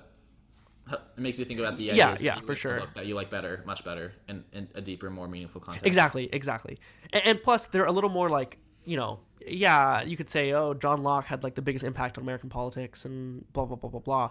But that's like 400 years ago. It's not really as applicable. Yeah. This is 40, 50 years ago. It's much more applicable, I think, and kind of more in tune to what is going on in our world right now. Yeah, Kyle and I have no problem thinking really old books are applicable. You know, we're both super into Stoicism, so saying that 2,000-year-old Roman society virtues are relevant for structuring your life today. So I mean, I'm actually taking I took a few philosophy courses. We read like Plato's Republic. We read the Nicomachean Ethics and Aristotle's Politics and that kind of stuff. Definitely not exactly my. I mean, some of it's pretty good, not exactly my cup of tea, sure. The ancient Greek philosophy or the Roman philosophy, but definitely interesting, and I just love kind of philosophy all around. Absolutely. Mm-hmm. That's a common thing among speech and debate type people. But plus I was an LDer. So. Yeah, so that makes sense. One thing I'm interested to know is how did you manage all of these hobbies with like a full school load and just regular life? How did you manage all these hobbies between all the hobbies? So because it's like you graduated high school, you're in college. I'm presuming you're passing.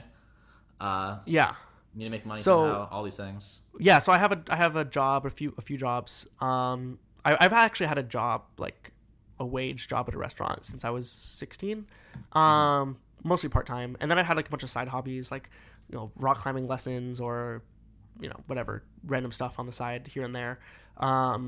And I guess the short answer is I don't really balance it that well, I'll admit. Like, I don't think I have the best balance. I don't think we're saying, like, balance, just, like, manage to get to everything. Because it kind of seems like you do go all in on something for a short amount of time, handle it, and then kind of throw it on maintenance mode, and then tackle the next thing all in. Exactly. That is how I don't do two things at once necessarily.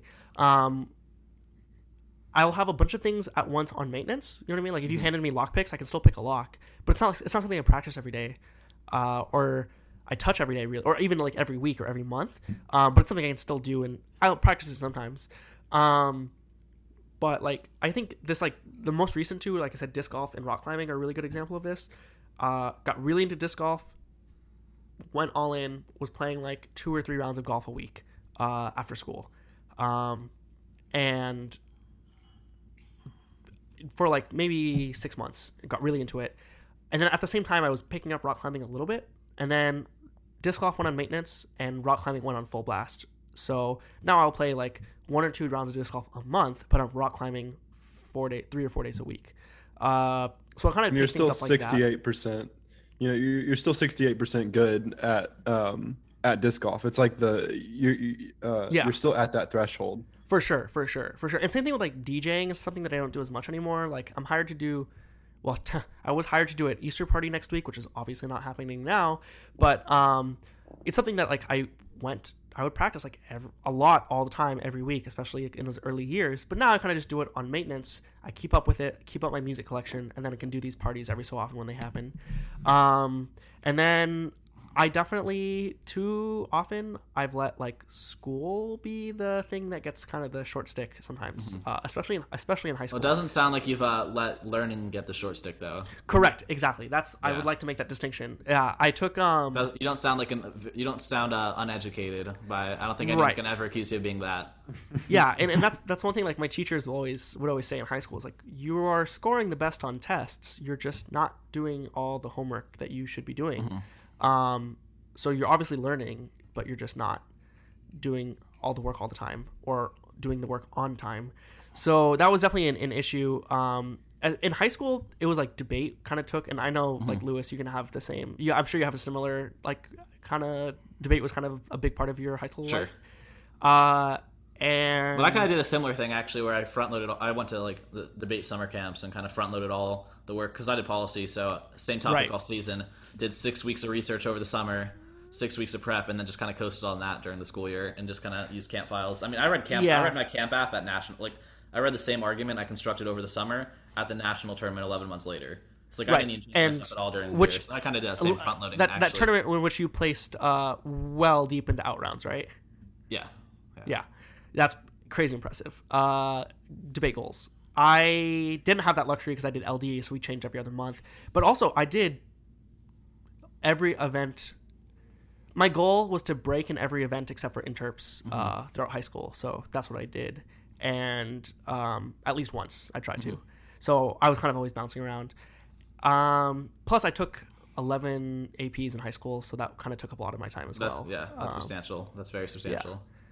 Yeah, but school was definitely the thing that like got the short stick when I was focused on debate or focused on. You got the short stick, but you still took 11 AP classes. So.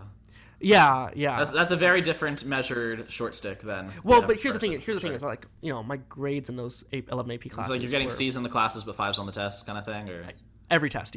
Yeah. So that was in fact I had. System's not built for everybody, for sure. Yeah. It was definitely weird. Is that I had teachers be like, why are you you should have an A in this class. You're going to get a 5 on the AP test. Like I know it. Why don't you know what I mean? And it's kind of just this weird thing. But yeah, I had this like got a 5 on every AP test, but then didn't do best in every AP class, which is like this weird thing, but definitely had its consequences, which isn't great, but it is what it is, and I'm still doing okay now, and had some interesting experiences, and yeah. It's fantastic. So that's a pretty solid summary of everything you've done up until this point, at least that we've covered. So what's some of the things, last question here, that you are trying to accomplish next, besides the specific Atlatl research goals? What are some of the next steps? You're going to graduate, presumably. I guess you're going on to graduate school because you hinted at that earlier. But what are some of the accomplishments, both in terms of professionally or learning? Yeah, so I'd say next 5 years as a time. Next 5 years, yeah. 5 years, Angela's going to get a lot of things done, so that's a pretty broad scope. But yeah, the last 5 years I got a lot of things done. It's hard to think of how I'm going to, match that. Okay, so like I guess I'll go like incrementally. So in the next 6 months, I was hoping for this internship, research fellowship for archaeology. That might not happen now because of COVID-19, but that has yet to been determined, which is kind of frustrating. I interned in DC at the Senate 2 years ago and had like the greatest time ever. And DC is my favorite city in the world. So my 5-year goal is to like make it to DC for another thing at some point, whether it's law school or grad school. That's pretty open-minded. That's good. Yeah, whether it's an internship in DC. So this internship would have been it would have been 10 weeks paid research fellowship, and the Library of Congress is my single favorite institution or building in the entire world. So it was like my dream to do this internship. It's an internship I like wanted to do since high school, and just had to wait for the right time to apply. And yeah, they were looking for somebody with experience with Mesoamerican Mayan archaeology, which Well, that's is convenient. kind of perfect for me. And then this whole thing happened with COVID-19, so that might not happen. But I guess generally, yeah, that goal is DC in some capacity, and then I'm still deciding between law school or PhD in archaeology or both. And I'm looking into like JD PhD programs, things like that, and trying to figure that out. Take my LSAT and figure out that kind of stuff. So there's some school ahead for sure. Oh, there's a lot of school ahead of me. Yeah. I don't plan on being out of school. Like I definitely envision like 10 years from now still being in school, and I think that's because like archaeology doing, like, postdoc PhD stuff. Well, archaeology PhD takes 7 years minimum. Oh, okay, wow. Because if you're like a chemistry PhD, right? Or like, let's say chemistry, you're running an experiment in a lab, you can run that experiment, let's say you need 180 days of running the experiment to have enough data to publish. Mm-hmm. You can run that 180 days in 1 year and then spend the next 2 years publishing, and you get your PhD in 4 years.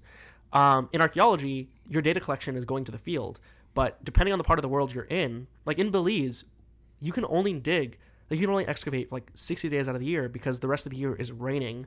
Like I mentioned, it was raining 3 or 4 days a week. The rest of the year it rains every day, all day. So you cannot excavate. So you were going at the best time of year, and it was still raining 4 days a week.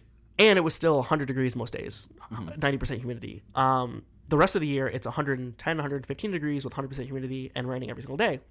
So if you need that same 180 days of data collection, and you can only do 30 to 60 days of data collection per year, it takes 3 or 4 years to finish your data collection. And then it takes another 3 years to do your actual dissertation. So archaeology is like really, really long and arduous because of that. So that's why, like, if I even think about a gap year or law school or some sort of like internship in between or job in between undergrad and grad school, like it's going to be 10 years, you know what I mean, before I'm finishing my PhD as of right now, probably.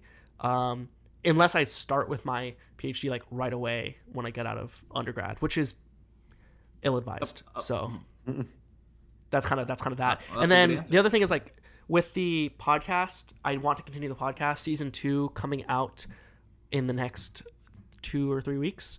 Like I said, I had that interview with that producer this week, and then that'll get published hopefully maybe Wednesday, and then actual like scripted episodes coming back in 2 weeks or 3 weeks. I want to work with that company Atlatl more. I want to interview more musicians and producers. Yeah, I mean, that would be like the goal, is to be able to interview some of those people I mentioned, Brockhampton, like Romeo Himnani, he's the producer for Brockhampton, people who have used samples prominently throughout history. I want to be able to interview those type of people, and I hope that this partnership with Tracklib can kind of propel me in that direction. Definitely need to up the listenership. That's another goal, is to just increase the listenership and then monetize, because it costs quite a bit to run the podcast because of all the rights for the music and that kind of stuff, because I try to do it above board, and plus I have a producer I should start paying as soon as I can, because he's incredible, and I don't even know why he's still doing this for free. Yeah, I mean, your episodes sound great. Yeah, he's amazing. He's like, he loves music and sampling and like music history as much as I do, which is why it works. But I feel perpetually bad because of the amount of hours he puts on top of an equally busy college load. He's the radio announcer. He's the sports caster for his school, so he travels for like every sports team and like does the broadcast. And on top of all of, and he's the main news host for his school news radio. And is his dad the guy from the news, or is that just a last name coincidence? Yes, it is, actually. That's the same guy. Okay. So yeah, that's funny. If you're a Vegas local, Guy Tannenbaum is my producer. His dad is Nathan Tannenbaum. Who does Varsity Quiz. Varsity Quiz, and Channel 8. He's a funny guy. I was Great guy. A question at the beginning, and you just gave too many details for me to not think there was a connection right at the end. So I was like, Tannenbaum. That's the only Tannenbaum I know. Happens to also be in media production. So that's actually, he's following his dad. He like interns at Channel 8 with his dad over the summers and stuff like that. And he did the broadcast for our Clark High School. He's incredible, but he has this crazy busy schedule, and he still finds the time to put in multiple hours a week producing this podcast for free. So I'm definitely, goal is to figure out a way to compensate Guy is in the short-term goals for sure. That's awesome. And then Atlatl's, we definitely need to increase Atlatl education. Like, I think it's a big, I obviously am biased. I think it's important, but there's a greater conversation to be had about the way that we think about our ancestors and how smart they were. And Atlatl's are like a key part of that for me, because I will hand it to a person who thinks they know what they're doing and they aren't able to throw it, because it's intuitive, but it still takes like some level of thought. And then I get the people to start thinking about how crazy it is that somebody came up with this weapon 45,000 years ago, or 40,000 years ago. And I think it's a really good tool for education and archaeology education. There's too many archaeologists who have never thrown an Atlatl and don't really understand it as well as I think they should. So even with your own field, that's a lot of potential improvement, not just of lay people, but of fellow archaeologists and researchers. For sure. In fact, I hosted an Atlatl event for World Anthropology Day on campus a few weeks ago, and like a bunch of archaeology professors showed up who had never thrown an Atlatl before. They had read about it in textbooks, but they didn't actually understand how it worked. And there's actually been a problem in a lot of times in experimental archaeology. We will find out that previous theories about the way certain things worked end up being false, because the archaeologists who theorized about that never actually attempted to do it themselves. Okay. So for a lot of times, like, you know, people had a misunderstanding about how Atlatls worked until they actually tried to do it, and then they realized how it worked. Sure. So there's a lot of potential for that, and I just think that it can be it's such an important part of human history. Like I mentioned, it was used by almost every single culture on the planet. Like almost everybody can trace themselves back to somebody who used an Atlatl to provide for their tribe or their family, their village. And for the general population, remember, it's the first two-part weapon or tool system ever invented. It is like the foundation of human ingenuity and innovation, and nobody knows about it, or very few people know about it. So that's going to forever be a passion of mine, to increase education and about that. Public outreach, science communication, SciComm, public archaeology, whatever you want to call it, is definitely like, I love teaching. I love explaining things. I want to be able to be in a position where I can teach students, teach the public, whether that's working as a professor, which would be cool because I could do research, or working like at a museum or doing some level of education outreach is my goal, long-term goal, because that's what I love doing. I love teaching. So yeah, those are kind of like my what I'm feeling for the next 5 to 10 years. Yeah. So thank you so much for the interview. Where can people find you online if they want to? So you cast a wide net of things that might capture different people's interests. So where can people find you? Podcast, Instagram. Instagram is definitely my, like, where I curate most of my hobbies. So that's at I dig it first. So that's IDIGIT1ST. So like the numerical 1 and then ST. I dig it first. And that's Twitter as well. Twitter is definitely more political for me. Almost entirely political. And then Instagram is everything: archaeology, music, rock climbing, lockpicking, etc., etc. The podcast is called Sample Excavator. You can find that on Spotify, Stitcher. You can find that on the Google Play Store, or whatever that's called. Apple Podcasts, anywhere you can find podcasts. Check that out. And that's also at Sample Excavator on Twitter and Instagram as well. And I think that's basically it in terms of where to find me. I did want to plug some music though. I know I mentioned that to you guys earlier. And I know this is getting long. I'll keep it quick. Okay. Yeah, a couple quick plugs. Kita Bordeaux. She is a independent underground rapper, originally out of Austin, Texas, now in San Jose, California. When I say like underground independent, I was like within her first 100 or first 75 like Instagram followers, and within her first 50 Spotify plays. She's incredible. She released 6 projects in 14 months, which is just mind-blowing if you think about it, and by herself. She is an incredible rapper, singer, does a little production as well. Her song Prelude to Betrayal is my absolute favorite song by her. It was my number 1 listened to song of 2019. I make every person I know listen to that song. I think it's really crazy. Then there's a genre of music I'm really into right now called city pop. It is really interesting. I could do a whole other hour about city pop, but city pop is Japanese funk synth fusion of the 1980s. So it's music from the 1980s. It's having a resurgence right now because there's an entire genre of music that's focused on just sampling 80s city pop. So that's kind of weird, but city pop, there's a song called The Adventures of Tintin by Taeko Onuki. The slap bass in that song is out of this world. It is an incredible like funk synthy thing. It's hard to describe, but it's called The Adventures of Tintin. You can't find it on iTunes, I don't think, but it's on YouTube by Taeko Onuki. I'm hoping I'm pronouncing that right.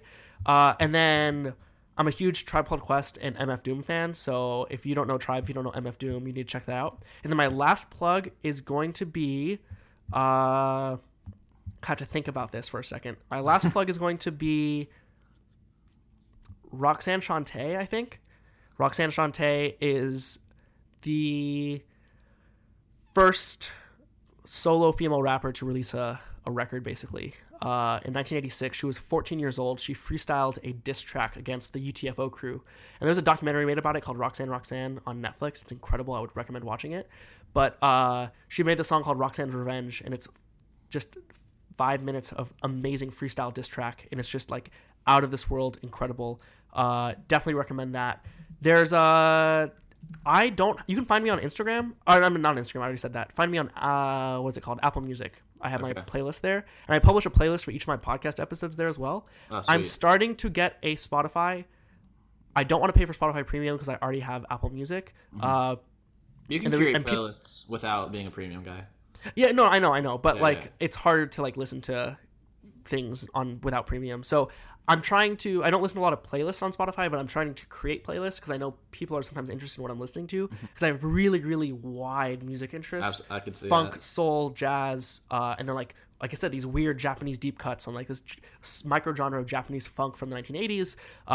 Mostly a lot of like 80s, 90s hip hop, soul, things like that. So you can find me under my name, Angelo Robledo on Apple Music and Spotify as well. I have like 2 or 3 playlists on Spotify right now of just funk and disco stuff I'm listening to.